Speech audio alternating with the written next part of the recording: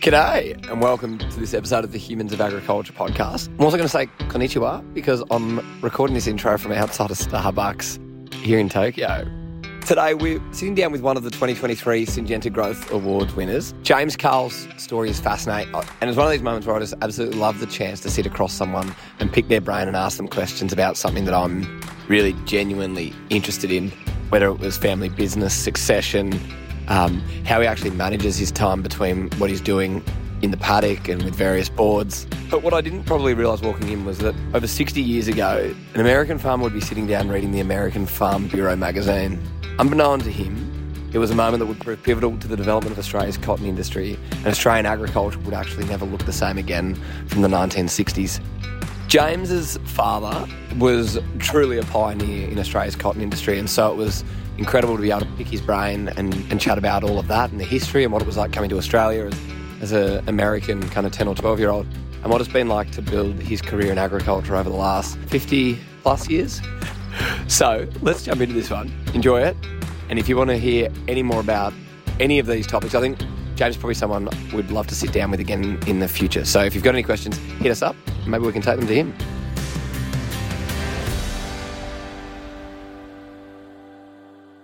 James, firstly, I guess I saw your very, very brief speech at the Syngenta Growth Awards. It was brief. It was very brief. I think all you said was thank you and walked off. So if we can just make a pact that we'll get a little bit more out of you today would be great. More comedy, you can't stop me. No, James. The problem there was that it was a case of I'm accepting an award, which I'm not accustomed to for a start, but I'm also not accustomed to taking accolades, and I'm going, I'm really uncomfortable here right now. So that was the issue. If we were just having a yarn, you would have been struggling to get me off the stage. Okay, well, we'll see how long this one goes. Yeah. And to be honest, I'm going to say I don't even know where to start today. I think your story, what you've done, we've been chatting for probably been an hour now, just off air about the different areas of agriculture that you and your family are involved in. And I think we've only touched the surface. But let's start at the Syngenta Growth Awards. That's where I first saw you. What was running through your head when your name was read out as one of the Growth Awards winners? I did say when I got up there that I was thrown because I fully walked into the room and sat down with the intention and expectation that I was just going to be supporting and clapping on and supporting the winners. And I'd settled into a meal and a couple of good red wines, and I thought this is going to be really fun. So everyone says they weren't expecting it. I was just clearly there thinking this is good fun. And the reward for me was going to be the networking that earlier that afternoon. I met some really intelligent people and a good lot of people from all across Australia and New Zealand. And I thought I'm going to follow some of these guys up because they're really interesting people, and I'm really pleased I'm now part of that network, and I've got somewhere to go and chase people up and talk about what they've done. Because we only touched on the surface of what they'd done in that afternoon networking as well. And I just thought this is going to be fun. I'm looking forward to it. You say some impressive people in the room. You and your story is incredibly impressive just in and of itself. Did you feel like an imposter in that room when you see what other people have been up to? No, I don't. No, I don't. I'm not that humble. I'm well aware. I've had a really blessed life, and I've said before that I've got such a variation in the careers I've had, and even overlapping each other and coinciding with each other. So I just had such wonderful opportunities, and it all started with as far as innovation and I won't use sustainable because that's another story. Innovation and development of whether it's an industry, a company, or a project, that to me has just always been exciting, and it's a driver. And that came from my upbringing, and that came from Dad, of course, but it came from landing in Australia as a 10-year-old with parents and his partners that were going to build a industry which became regularly in the top 5 exporting agriculture industries in Australia, out of nothing. And literally it was out of nothing because everything we required as support mechanisms and infrastructure for growing cotton in Australia wasn't here. So you had to be innovative, and you also had to be positive, because it would have been really easy to just go, this is all too damn hard. We never realised we're going home. But that was never in the back of Dad's head, and that's the way I grew up. That's never going to be in the back of your head. So I want to ask you, at 10 years old, you moved out to Australia from California, yep. And your dad decided wee war. Can I ask why? Had he been on multiple trips here? Why wee war? Yeah, that's not a long story. There was a Hungarian plant breeder who applied for a job breeding wheat for the New South Wales Department of Agriculture in 1959. So he was here already. And he was working at the Watson Research Institute in Narrabri and breeding wheat for the department.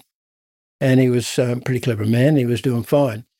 What he was also, as a Hungarian, was a cotton breeder back there. And he was working here in Narrabri, and he just recognised the soil types, the climate, the fact that Keeper Dam was nearing completion, and he was well aware that there were no irrigation licenses being issued because there was no demand for them. And he just thought, this is really weird. And this is a perfect opportunity to build a cotton industry. And Australia at that time had 5 cotton mills. They only consumed about 200,000 bales a year between them, but all of that was virtually imported. The only cotton produced in Australia at that time, there had been a cotton industry in Australia for the previous 20, 30 years, but it was dwindling. And the reason it was dwindling is because it was based on 1930s technology, and it never moved forward. So it was just not working, not happening. And the only cotton gin left in Australia was a little old one in the middle of Brisbane, and the only real cotton being grown was in central Queensland with heavily subsidised production. And the quality of that was with varieties that were so old that mostly the cotton was unspinnable. So the mills were importing virtually all their needs. And Nick was sitting in Narrabri breeding wheat. So he went to his bosses and said, look at this opportunity. And they said, short term, shut up and breed wheat. And enough of talk about that. So he tried again sometime later and got the same response from some different people. And he thought, I don't know what's going on. This is really weird, but someone's got to know about this.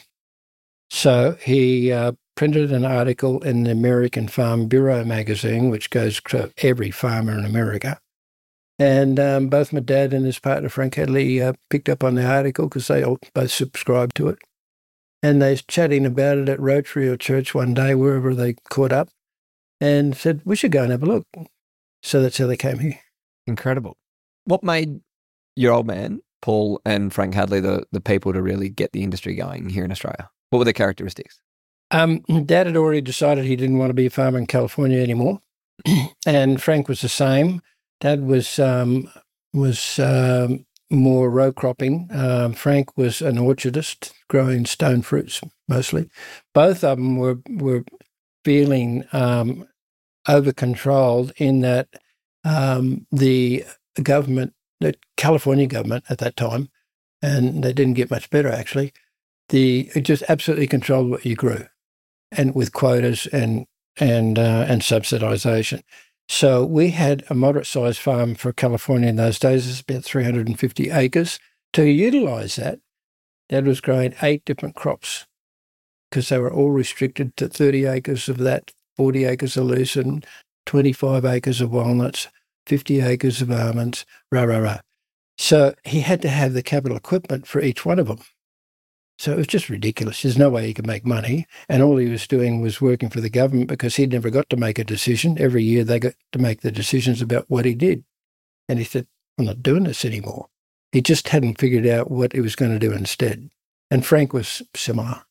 But already they were innovators because they were already building their own equipment for some of their selective enterprises at that time anyway. Dad was already the almond harvesting operation was all hand done, and it was just starting to become mechanised.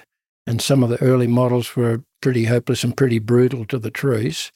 And so Dad was already with the manager he had, designing and building better and more efficient tree knockers and sweeps and pickups, and that was just, it was in his blood. What did, when he started farming in Australia, do you recall what he said about the opportunities here and what it was about Australian agriculture and cotton production here that was different to America? When we came here, he didn't know either. So the reason they came as partners was because they did an initial visit, had a look around. They got taken by a New South Wales department down to the MIA, to the southern region, and that was the problem. They developed that, and the snowy scheme was finished. They then went about buying tracts of land and delivering off-river delivery systems of irrigation water to farms, which they'd subdivided into 400-acre farms. Those guys down there didn't want a bar of it either, because partly it was foreign to them, but mostly they were happy doing what they're doing and just weren't interested. So it was all starting to look a bit like a white elephant. The snowy scheme was fine, but they'd spent a lot of money on the delivery system, and it just, no one wanted anything to do with it. So they were trying to attract any interest in irrigation farming in New South Wales to that region. And Dad and Frank just said, that's great, appreciate it, and we'll even go down there and have a look with you, and that way we can actually show you what won't work. The varieties were just totally unsuitable for that shorter summer, and the climate was just way too short a summer. And 2 years later, after we got established, after we started to get established, and we actually went to the trouble of leasing a farm down there and attempting to grow a cotton crop down there, and it was a financial failure. And we said, look, we didn't orchestrate that result. That's the best we could do. It would not work. So it got left at that, but that was the problem. So when they came here, they had no idea other than they agreed with Nick Derrera in that this was the perfect climate. All the weeds here were the same weeds they were contending with in California, so they thought it's got to be the same climate, grows the same weeds, and they're just as healthy. The soils were better than ours in California, and there was a water supply. So they thought, well, he's ticked all those boxes. The only trouble is there's no infrastructure, there's no support. So the challenge is going to be to build a critical mass of participants fast enough that we can build the infrastructure post-farm gate and pre-farm gate in suppliers of inputs so that all this is going to work. And if that hadn't happened, it would have failed anyway. So there was about 3 major challenges in setting out to do it. However, they did one visit, and we're only here for a week or 10 days, went home, thought about it, didn't talk about it for several months, and then got together and said, we really should go and have a second look. So they came back, and a week after they got here, they rang their wives and said, guess what? We just bought a farm. So that's how much they knew about Australian agriculture, other than what they gleaned in 2 1-week-long visits. What was your teenage years like? The what? What were your teenage years like here as your dad was establishing the business or the industry? It was not surprising. There was an attitude that everyone was welcoming. Personally, they were all welcoming. They made everybody welcome in both families, and there's a lot of immigrants that moved in behind us, having heard what we did, all felt the same about California. And so there was like 30, 40 families descended on Weewar in the next 3 years.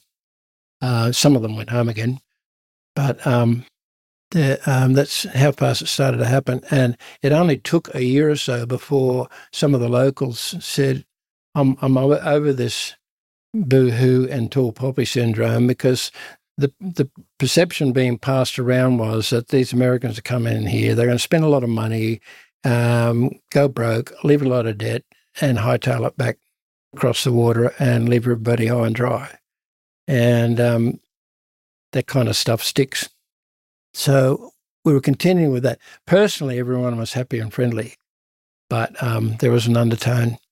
And the undertone was not spoken to their face, but it was enough that, interesting, my first year of school here was last year of primary school, which was in Weewar, and I was ostracised and picked on, and I just wanted to die, except for a high school student decided, after watching all this go on for about 3 or 4 months, stepped in and told everyone to back off. So I survived. But the teenage years, there wasn't a high school in Weewar in those days, so my high school years were in the state school in Narrabri, and that was good timing because the headmistress came in and ran the school just as I went there, and she was brilliant and ran a great school. So I had a great time. And going from there to University of New England, you started off studying, I think it was an ag economics degree or something similar to that, and you worked out that actually what you were quite driven with what you wanted to get in terms of the skills to actually run a business, and the uni wasn't offering it. So you actually came up with a proposal to the university. Talk me through that story. So it actually happened to two of us at the same time. A relation of my dad's partner in California had followed over as well, but they didn't move here. They moved to Queensland. But Fred and I ended up going to Armidale Uni at the same time, and coincidentally had applied for the same degree course, Ag Economics. And within 6 months of starting through for year one, we're just sitting down the back of Bruin's bar one night over a beer and said, I'm sick of this. I'm not doing this. I don't, it's wrong. And Fred goes, oh, I thought I was the only one that thought that. So we started comparing notes, and it was too basic. A lot of the components of the ag economics degree were just too basic. There was just no meat to them, and it was largely around livestock as well, and we were farmers. And we identified where it was missing the mark, and so we actually had to scramble a little bit to even pass first year because we'd lost interest in everything except football, women, and beer. So I need to ask you, what kind of football by this stage? Were you a true Australian? Was it rugby, or were you still watching? No, it was rugby. Yeah, okay. Yeah, but I'd never played in high school because it wasn't available in Narrabri. Yeah, gotcha. But I got to uni and they were all playing this rugby union. I thought, that looks pretty cool. It didn't take me long to hook into that. So we got to the end of first year and had actually just scraped through, and we had to wait for our results to be sure because neither one of us were confident. And when we did, we made an appointment with the dean in January to go back and talk to him about this issue. And I think the only reason we got a hearing, in fact, was because he was the patron of Robb College Football Club. So we actually knew him, and I'm pretty sure we wouldn't have got an interview otherwise. But he said, I'll give you 15 minutes on Thursday, the 10th of January. And we went, okay, don't think we're going to get through this in 15 minutes, but we'll give it a go. So we went totally prepared for 15 minutes. We just put in front of him a piece of paper and said, there's 32 units, and they all have a reason why they're important written beside them. And so we just threw it at him. He goes, woo, we need to talk through this. So we're there for 3 hours. And in the end, he said, why do you... We said, we just want an education and how to run a small business in a rural environment in Australia. And ag economics is not it, because it's got no law, it's got no tax law, it's got no company law, it hasn't got any accounting, it hasn't got business management, it has got very little marketing. And we're not just talking about running a farm. It wouldn't matter what you're doing. If you go back to Narrabri in the 1970s and wanted to run a small business, ag economics was not going to equip you to do it. You'd be left floundering with every service supplier that you wanted to deal with because you wouldn't know whether he's telling you the truth or not. So he came around and he said, yeah, you make a good point. But the problem is this covers 5 faculties. How are we going to possibly do that? Because there's clashes everywhere. We said, that's our problem, Dean, not yours. We'll deal with that. And he goes, oh, but it doesn't fit any degree. And we said, yeah, we know that too. We suspected you might be worried about that. He goes, no, you have to be pursuing a degree at UNE. You don't come here for any other purpose. Okay. So we said, well, what's it close to? He said, well, it's actually pretty close to an economics degree. He said, but it needs 2 more economics, pure economics units. And we said, like, what's the choices? He said, and he rattled off 5 units. And we looked at each other. We said, we'll take that international marketing one and this other one. And he said, right, what are you going to cancel? I said, nothing. You're not getting it. We want all those other 32 to help us run a small business in a rural environment in Australia. And he goes, so you're going to do 34 units for a 32-unit degree? And we said, if you insist. So we agreed. The fun part was we both passed it and got on with our lives. But the fun part was about 7 years later, I happened to be reading through some material from UNE, and they developed and were putting out for offer a degree called an applied economics degree, and the core subject base of that was exactly the sheet of paper we put on his desk 6 years before. I thought, how cool.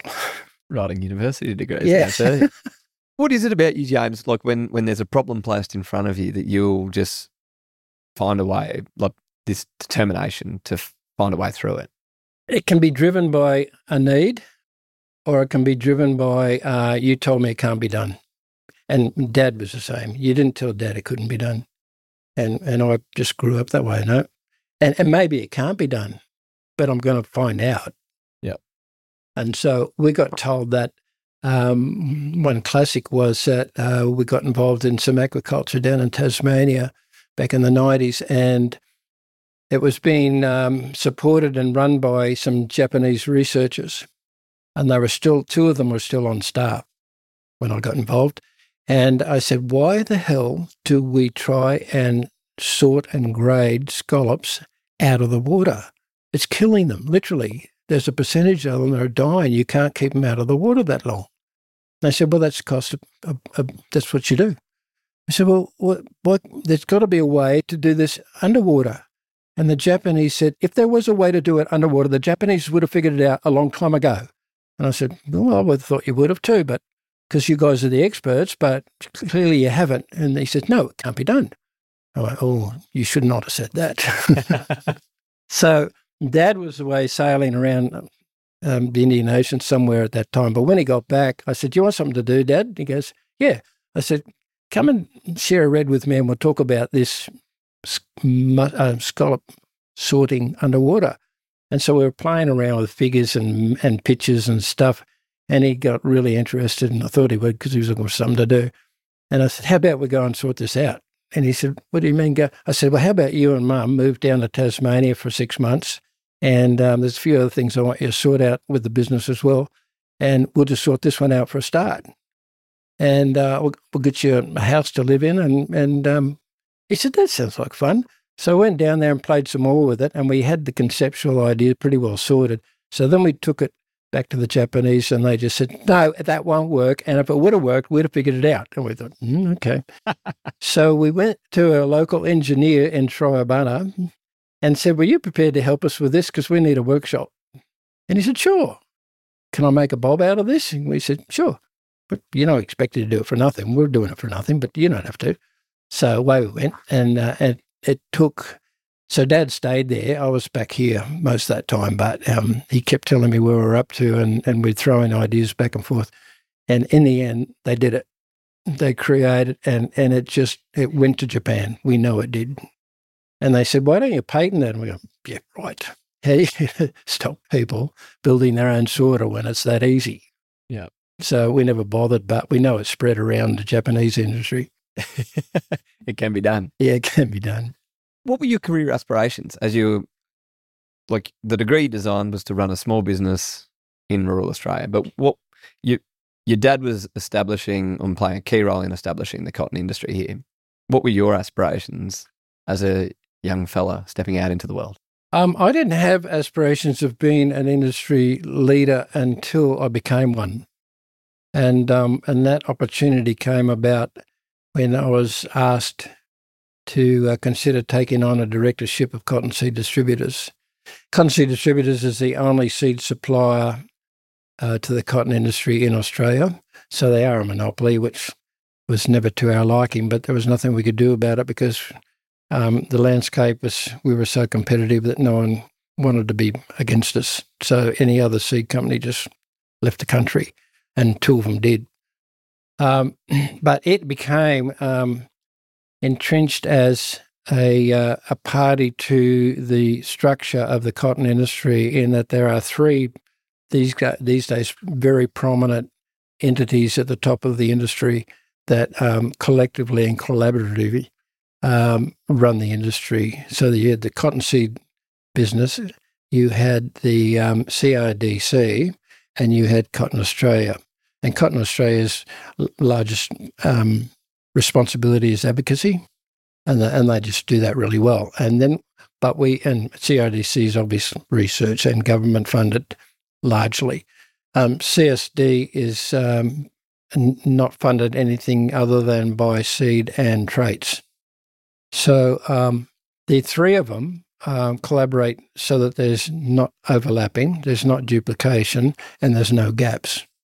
Years ago, we lost the CRC, the Cotton Communities Research Corporation. That's it. Yeah, something. Ish. Oh, dear, that's terrible. It met a demise because there was no further funding. We couldn't get a renewal. And while that was a bit disruptive and very sad for some people, but the getting on with life, we identified the gaps that was going to leave, and the other three picked it up. And some of that was done in joint venture activities between the other three. So Cottonseed Distributors became an increasingly important link. And I was invited to become a director of that, and it was only a very short period of time, a year or two before I was vice chair, and then I was the successive chair after that, and I stayed there for 19 years. And that period of time was overlapping with other things I was doing, and it was a crazy lot of fun, which is why I just love what I do.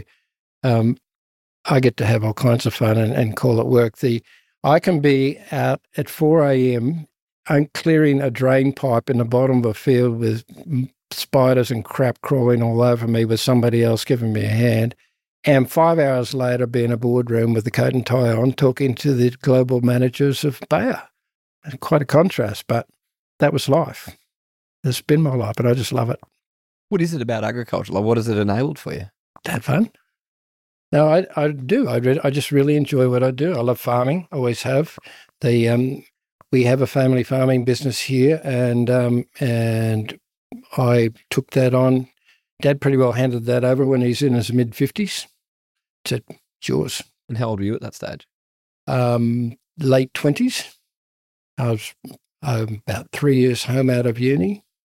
And since then, we've been operating. At that time, we were nearly insolvent. About 10 years later, I'm sure we were, but I wasn't asking too many questions because the bank was still on our side. So, and not to say that can't happen again, because it's agriculture. But so we've had a roller coaster ride. There's some good times and some not so good times. But even in the not so good times, it doesn't stop you being positively minded about, let's make it better. And that might soften the next bad time. And CSD was the same. It was struggling. I mean, its livelihood was seed sales. So if there was no water, there was no seed sales, there was no income for CSD, and it got pretty ugly. But the good thing about that experience and what that allowed me to help do, because pretty much in everything I've ever done is not me on my own. I can't think of anything I've ever done exactly on my own. What I've been blessed with is the ability as a leader to get really good people around me and make things happen. And CSD is exactly that. So I was steering the ship, but I was down the back with a rudder. There's other people up the front. And they were more the face of CSD than I was, but that's fine. I didn't have to be the face of CSD. But we restructured the business where it was no longer just a seed company. It became a crop management company, and it's now producing digital apps that are sought after all around the world because they actually work. And the only reason they work, it's not rocket science. We went about developing and building 8 years' worth of data before we built the apps. And everyone else in the world wants to build shiny little apps that don't work because their data source is models. So models are only as good as somebody made up to put in it. But and it's just taking the time to do it right and get it right in the first place. So it was really good fun building that business up. And it's now we got to the point in the early 2000s, about 6 or 7, when we actually didn't have much capital. But it became very aware that also that was just building into the serious part of this dry cycle that we've just had for the last 20 years up until 2020. And that was in the early part of that. And so we weren't doing all that well because people weren't buying much seed. But it's also when we became very much aware that the Commonwealth government, who funds CSIRO research, was being quite flippant and radical, irrational at times, about whether they're going to be in agricultural research or not. And so 1 year you go, yeah, no, that's all the go. They must need to vote somewhere. And then the next thing you know, there's talk about just cutting it altogether. We thought, well, the problem with all that is that it was the CSIRO's breeding program that was the backbone of the cotton industry, because they were just ticking boxes like you wouldn't believe. And we had a great team there, always have had, still have. Most remarkable breeders, some of the best in the world, and still are. It would have been really tempting, and there would have been plenty of participants if it was an opportunity for the likes of multinationals like Bayer, Monsanto, or Syngenta, Ciba-Geigy. All those guys would have loved to have just thrown a check at the Australian government and said, we'll buy that off you. Mm. And that would have been the end of the cotton industry's comfortable position as well. Wouldn't have been the end of the industry, but it would have been made it uncomfortable. So we tried to buy it. And of course, we got the obvious answer, like, hell are you buying it? We said, okay, well, let's get serious in about how we do something together. So one of the greatest things we pulled off, which was under the chairmanship of John Grellman, but I was vice chair by then, and we developed, which still exists today, and it's now held up by CSIRO as being the best example of the model of doing business between research agencies and corporations and private sector money. And the reward return for CSIRO is as great as it is for the other participant and for the industry. And the best part about all of it is we locked it in to the point that no one else can buy it without us refusing to buy it. So it can never be lost to the industry. And that was just such an important step. And that's how it exists today. That set of agreements, and it's just a joint venture. It's not even an entity. We don't have a tax file number. It's just a joint venture. But it's renewed in advance, and it's currently renewed well into the 2030s because everybody likes it so much. And it's more than likely that in another 10 to 15 years, it'll have surpassed the income stream of CSIRO's inventing Wi-Fi. Wow. Remarkable. Yeah, it is. It is. So boards and CEOs of CSIRO these days go, this is how we want to do research. Do a bit more of this. Yeah, and, a bit more a little of bit this. less of that. Yeah, so it's great fun setting that model up. And then, of course, you've got to keep it relevant. So it's constantly being adjusted and reviewed and made relevant to all parties and keeping everybody happy in the tent. Hey, it's Nick here, sheep farmer and Rabobank Regional Client Council member. I'm passionate about supporting our local community so we can improve community wellbeing and build strong local economies. My job as a client council member is to help secure funding for regional grassroots initiatives. those that support education in ag, rural health, sustainability, and help bridge the country-city divide.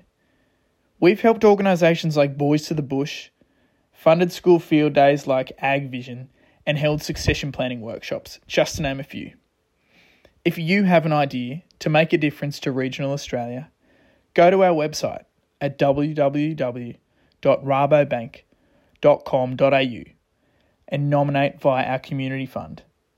We'd love to hear from you. You've always, well, I'll say you've always because it's what you told me, but in terms of, as we've been chatting over the last few days about the importance of things being good for the industry and not about individual competitors. I think it's really interesting how you look at your business and you say, well, we don't actually have competitors because of we're all in it together, marketing together. At a farming level, it never ceases to amaze me, and in some cases it does amaze me. They might be a bit strong. How so many farmers think the guy across the fence is a competitor, so I'm not going to share my ideas with you. And if you think I'm going to tell you what I put on that crop to make it yield an extra tonne of the hectare, go to buggery. That's my secret. I go, he's not your competitor. Canada is your competitor for durum. Russia's your competitor for basic milling wheat, not your neighbour. So where's that mentality coming from? But it's entrenched. There's just so many agriculturalists, and it's not healthy because while you're not sharing, you're not improving each other. And you're not even allowing yourself to improve because you're missing out what he could have been showing you. Mm. And the GRDC are doing their best to break that down with all the field work they're doing. And they do a bloody good job of it too. But it's a big challenge. Well, and I know that we missed out on it, unfortunately, which is a bit of a sore point. No, but they're investing hugely in terms of communication channels, so upping their podcasts and their videos to actually get that information in front of growers. What's it going to take? Like, obviously, the leadership, but what's it going to take to, if you had a magic wand and could wave it, like what would be something that you'd change or implement to make Australian agriculture more collaborative? The biggest hurdle is individuals' perceptions. So, and I'm not quite sure how you change that because it's different from different people. Some people are good conversational, swing them around to thinking something different. Mm-hmm. Others are just so entrenched you can't. But what will help, the reason the American model works so well, and it does, because they've actually got political sway at federal level. They can swing an election. The farmers of America can swing an election. Australian farmers couldn't do an election. So the difference is that their industry structures are very clear, very concise, and at the top there's one. Too many Australian industries have a collaboration of a combination of several different peak bodies or nearly peak bodies that aren't actually working that greatly together. And it's really easy for a government to divide and rule that. I'll give you an example, a more basic regional example of that. So in the about 20 years ago, I'm very much involved in water issues, as you have to be if you're an irrigator, otherwise you have no water left at all. In the Namoi Valley, there are 4 water use source groups. So you've got the river system, the unregulated stream system, the groundwater system of the lower Namoi, and the groundwater system of the upper Namoi. And there are 4 different associations, one for each of those. The obvious thing to me always was that why have we got 4? It's basically the same water source. It's rain falling on the Namoi Valley. So why are we duplicating and why are we fighting each other? When you looked into it, which I did, and some others with me, the obvious answer was that divide and rule. Every time the department came out to give us more bad news, they would tell the lower Namoi groundwater users that they couldn't do anything about it because it was those blokes in the upper Namoi that caused the problem. And they'd tell the river water users that it was the problem of the groundwater users, and they did it all the time. And it was pretty easy to discover because all you had to do was be a participant in more than one of those groups and turn up at the meetings to hear them tell you one day how good you are and the next day how you're the worst bastard in the world to a different group of people. So in the late 90s, there were several of us from those different groups tried to persuade the groups to join together, simplify our administration, simplify our representation, make it one body, and all be part of that, and have it in the Constitution that none of those four groups could be ever diminished out of their right to be involved and be influential in that group. That was all locked in. It failed. The first attempt failed. So we were hugely disappointed, but we let it go and stopped beating that drum for about 5 or 6 years. And then there was an instance where the government representatives, Department of Water representatives, got really sloppy. And they came up and blatantly did the same divide and rule activities, but it was so blatant that they were being really careless. And it just angered so many people. So the small group that had tried to do it before got back on the wagon, got back on the phone, and we put it together with support in 2 weeks. So hence Namoi Water, which is representative of all four of those groups. Those four groups all have places on the board of Namoi Water, and Namoi Water is the voice of irrigators of the Namoi Valley and wider in a lot of circumstances. And the department can't divide and rule anymore because the Namoi Water executive are at all those meetings and just go, "What? No, hold on, you can't say that." And the ministers now sit up and have a listen because Namoi Water actually speaks with authority. That's what agriculture largely needs. We don't need multiple groups. We need multiple groups feeding into a body that actually has a hearing at levels that make decisions that matter. And we just, in so many industries, we don't have that.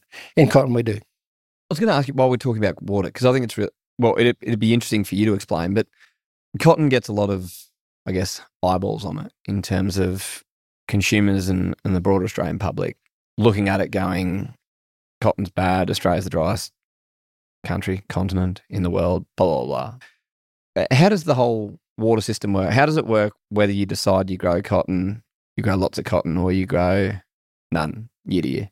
Yeah, that's a good question, and the answer is not complicated, but the perception is really quite muddy, and that's orchestrated by the people that want to create the bad perception, and that is also really easy to do if you speak first.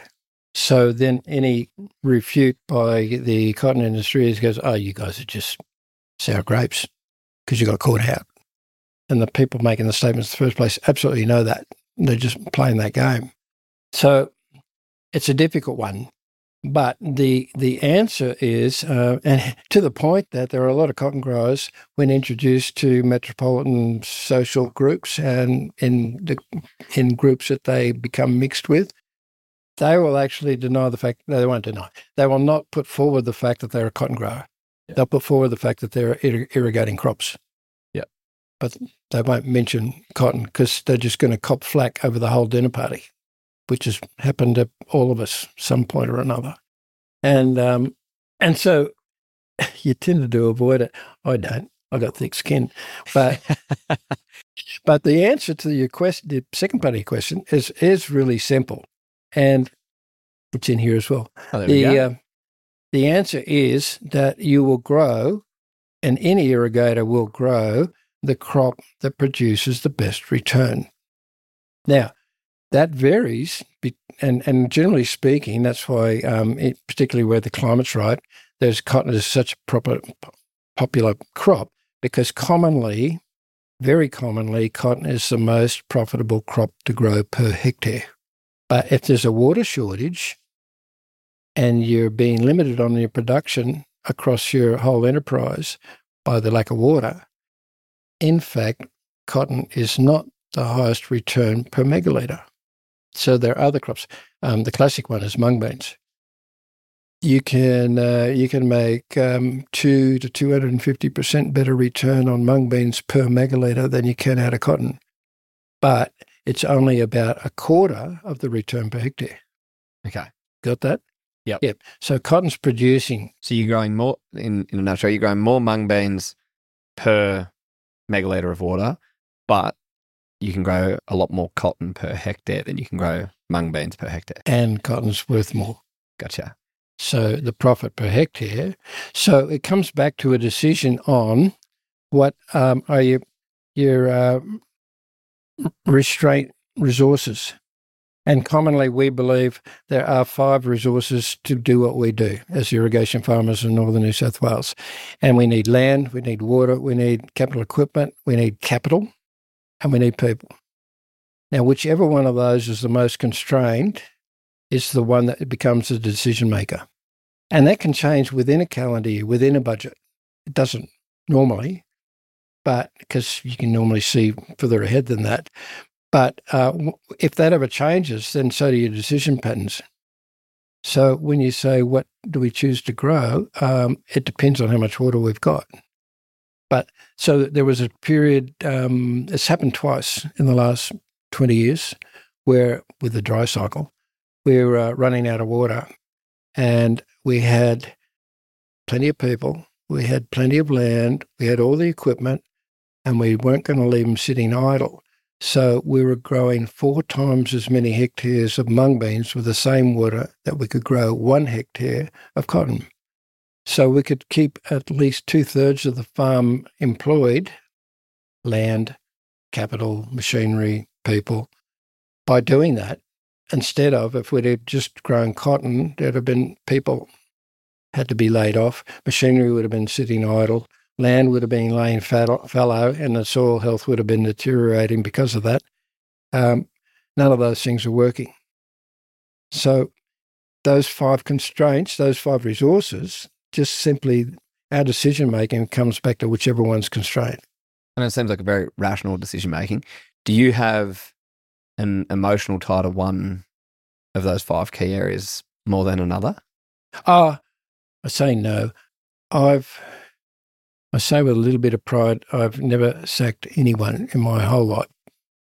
And now, that's not to say I haven't encouraged people to leave and actually help them find another job because this one wasn't working for him or me. And so I'll help them move on, which is different to saying there's the gate, piss off. But of course, people are very important to us and really are, because we do a lot of work more and more these days with developing people and people's skills in agriculture and managing the style of agriculture that we're involved in. And we're training them. And there's over 10% of our staff are trainees.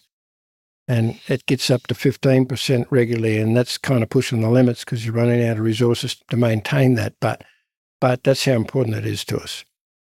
If the cash flow is not all that great for 4, 5, 6 years, and the machines are getting a bit of age, we'll nurse them through. So they don't have to be turned over unless circumstances prevail. But so I guess really, people would be the one. The water's the most critical to an irrigation farmer, but and decision making. But we just go out of our way not to put people off because they're just too important. In the 2010-11 flood, we'd already had 10 years of dry cycle, and it had got those years I mentioned earlier, 7, 8, and 9, got really nasty, and we were down to minimal production. There's no way with groundwater only, which is only about 20% of our water supply, and then we got down to that. There was no river water at all. And we can't make a profit at that level, but we still refuse to put people off. But what happened was some left, some decided to go and do something else, some retired, and we ended up with about 2/3 of our staff left. And it didn't matter because there was nothing to do. So it just relieved the pressure of finding them something to do and trying to support them when I didn't have a profitable budget. So I did that. 2010-11 flood came along. Suddenly we were at 100% of water supply. There's nothing wrong with the equipment. The land was prime. We were not at full production for a year and a half after that because we didn't have the people. So I couldn't do it. And there was no way we were going to flog the ones that were left here to try and do it. I said, nope, can't be done. We just got to work our way back into that. And everyone was in the same boat, so trying to find help in 2012 was crazy stuff. Fighting for everyone. What's next, or what does the future of your business here look like? You've got 2 sons? 3. 3 sons back in the business now. What does that evolution of your business here look like? Really, really strong and really and a lot more fun. It's going to be it's really positive. The when they were going through high school, there's 3 boys under 3. The third one's 10 days younger than the first one's 3rd birthday. So they went through high school together. They had a lot of fun at Tas, and it was great on weekends because their mother and I only had to take them to one venue because they were all doing the same thing. Halfway through high school, I recognised a pattern in their development, and they were all totally different, except that they did get on really well and looked out for each other when they were at boarding school. I thought, well, that's a plus. But there was one that was clearly going to be academic and administratively very sound. There was one that was just hands-on. He actually wanted to be a pilot, but he ended up becoming the farmer. And the other one was tearing apart remote control toys at 4 years old and rebuilding them into something else. So, okay, there's a mechanic and there's an IT guy. Yeah. And as they're finishing high school, that's where they're all headed. So Daniel went off and did a business degree, and he's now running the administration and business management of the family farming business. Sam is the farmer, which came as a bit of a surprise to him as well. But 2 years after he finished high school, he worked out that he actually loved growing stuff. So he's now the farmer, and Matt is maintenance, IT, and harvesting. Just loves harvesting equipment.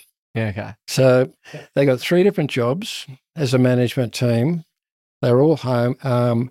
When we have a management meeting, it's really fun because they all want to know what each other's doing, updated on what's going on in your world. But never once in the 7 or 8 years they've been home have any of them ever seriously questioned what one of the others is doing and why, because they don't want their job. They're really happy in their space. And they go, well, if that's what you and Dad figured out, then that must be right. And so what's your role in this? Are you the coach? If you look at our organisational chart, I am actually still at the top, thank you very much. Yeah. And I think I'm called managing director even. Oh, there you go. That when they came home, the reason, the prompt for them to come home when they did, which was around 2015-16, was that in late 2014, our neighbours, and incidentally it was Dad's partner, the Hadley family, decided to sell off the last of their land. And they've been doing that for a while, but they kept the land in the Namoy till last. And they offered it to us as a single lot parcel. And they said, if you want to break it up, you don't get it. If you want it all, you can have it. So it took a whole week to negotiate that deal. But part of the week Long was by your books. the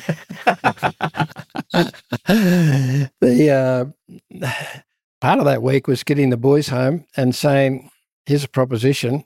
What do you think?" And they were pretty excited about it. And I said, "Well, that's interesting because so's the bank." And they went, "Well, what's your problem?" I said, "My problem is I'm 65, and unless you guys are coming home, I'm not doing this because I don't want to be here in 7 years' time on my own.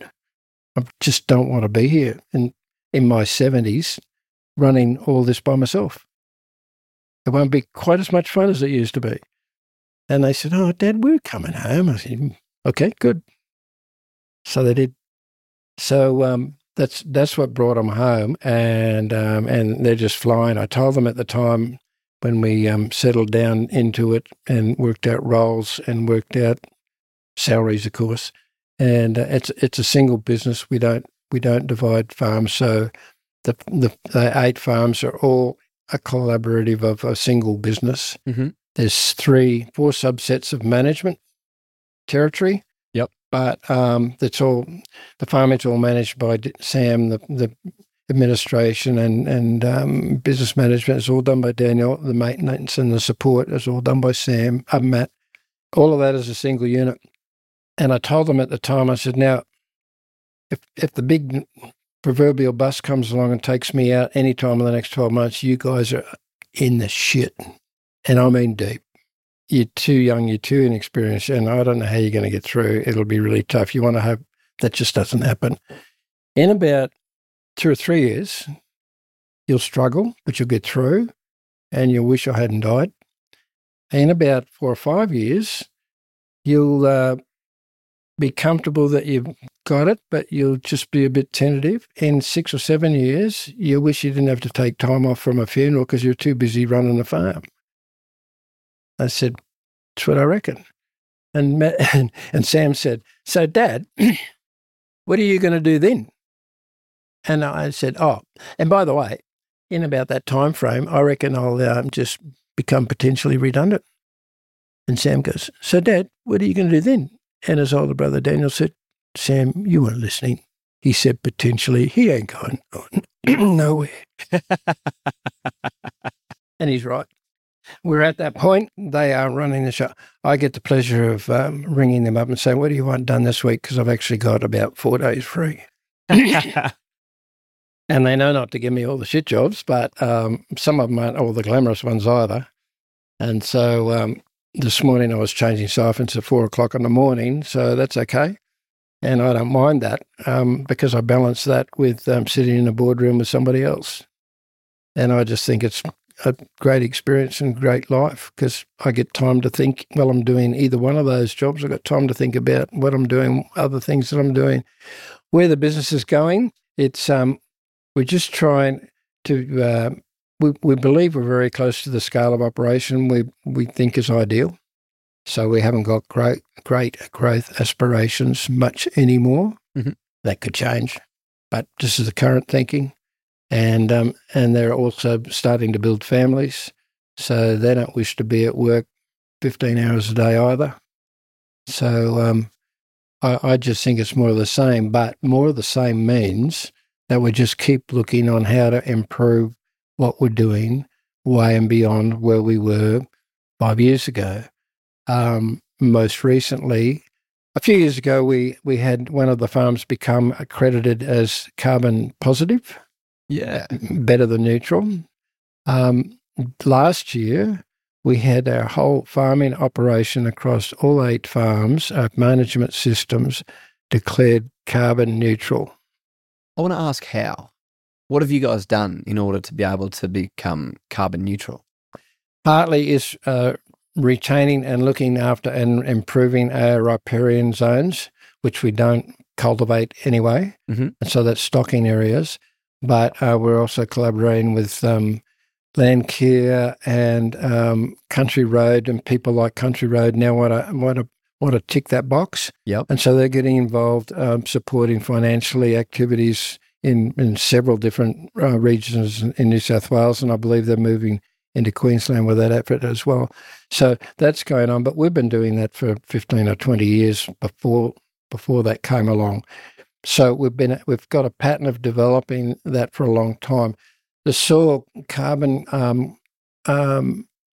building has been going on since we were in New England running sheep in Ben Lomond, and we thought that's when the first chatter about all the carbon and the carbon credits and how you're going to make a mozza out of selling them and all that kind of chat was going on with no substantial evidence of any of it, but it was good chat. And we thought, I wonder how that really would work. So we started looking and testing our soils up there in the mid-90s on this grazing country.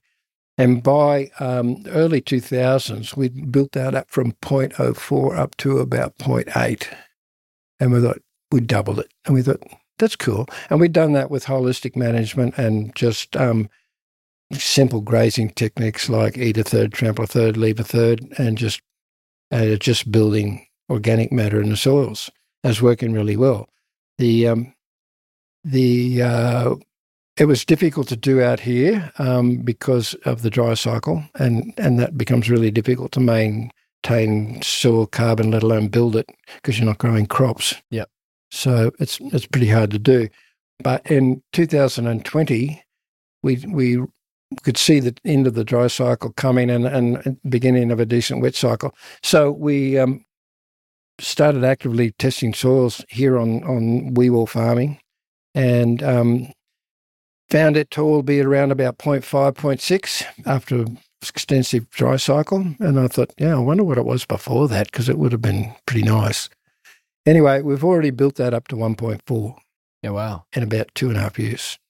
And that's just by that rotation program that we use that is loaded with, we grow 5 crops in 4 years, and the rotation cycle is designed to rotate chemistry, both herbicides and insecticides. So there's a whole 18 months of it that we don't use Roundup, and that's pretty hard to do these days in agriculture. But in that cycle, there is a period where Roundup doesn't go near that paddock. And then it's also rotating the amount of organic matter we're putting back into the crop. Mung beans put bugger all in, but corn puts massive amounts in. So that's all happening. It's breaking the disease cycle. Mm-hmm. So some of them are semi-host to some of the diseases that cause us a fair bit of grief. Others are not. So it's rotating that, and and it's just developing farming systems that retain the stubble, but we're not no-till. Can't be in irrigation. It's too tough, and I wouldn't want to be anyway. So we're minimum till. So we'll plant 2 of those 5 crops go straight into stubble of the crop before them. The other 3 are behind tillage that turned all that into the soil so we can get on with rotting it down and creating carbon loads instead of rubbish on top. So can I ask, do you foresee, like in the next dry period, that your carbon levels will actually drop again? And is there a risk of not maintaining carbon neutrality for a short period of time? I would expect that's possible. Yep. You can't control that situation if you can't grow anything. Yep. And cropping, leaving, it's been long known, Longfellow syndrome is just nasty. But if you have got no moisture to grow crops with, that's what you end up with, regardless of how good an operator you are. So it's possible. Yeah. But we won't anticipate it because we will be anticipating that potential scenario before it happens and be trying to create a loading of carbon that might carry you through. Yeah, gotcha. Yeah. And that's where you'd be willing to change the type of farming as you lead into a potential dry cycle. Yep. Okay. Yep, that all works. So, a couple of questions, I guess, to wrap. But if you were getting back into agriculture today, if you were stepping out of the golden gates of university again, and you could do absolutely anything in agriculture today, what would be an area you think you'd pursue? It's a bit like the owning your house. And if you've got a dream that you're going to own your own farm, that's a really tough call, and you're going to need a lot of help somewhere along the way to achieve that. But I just don't, and you see a lot of people now that have recognised the fact that you can actually get satisfaction and enjoy what you're doing by just having a responsible job of managing tracts of property, as long as you've got a decent landlord or a decent boss. I know lots of people that just go, this is the best of both worlds because I don't have the worry of it all going pear-shaped. Yeah. So if it goes pear-shaped, I'm not wearing it. Mm. I just think that the opportunities in ag are the same as they were, except if you've got a hell-bent desire to own your own place, then you're beating your head a bit. Otherwise, take your pick. There's I don't know an ag industry in Australia that doesn't need good management and will pay for good management. And the rewards and job satisfaction in good run organisations will make that pretty comfortable without the risks. Yeah. So one final question then. You'll be heading overseas, I presume this year, 2024.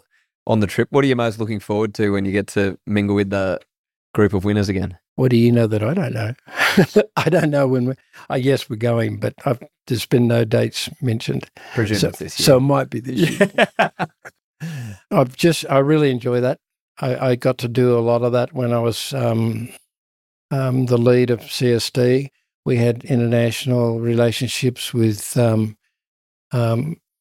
Monsanto, Bayer, Ciba-Geigy, Syngenta, with all the heavy hitters, because they're all in the same industry we are, and we're doing things that mean that we need them, and quite regularly they need us, because we're supplying the best germplasm in the world to all the leading cotton-producing countries, except the ones that don't recognise the contract. But the rest of them, that's where we are. That's where CSD is, and that's what we were doing. And so we had the benefit of experiencing a lot of travel and mixing with a lot of CEOs and high-level managers of multinationals, and they're really not that ugly and dangerous. Yeah. What I really love about all those guys now, and by guys I mean the corporations, and when they keep reducing a number with them, we haven't got Monsanto anymore. But even before Monsanto went, so I go back half a dozen years, all the ones that were there then were results of others that merged together prior to that in the last 20 years, and Syngenta is absolutely a product of that. There wasn't a bad attitude before, but I think those majors now all have a really strong desire, a true, honest desire to benefit and make farmers do better.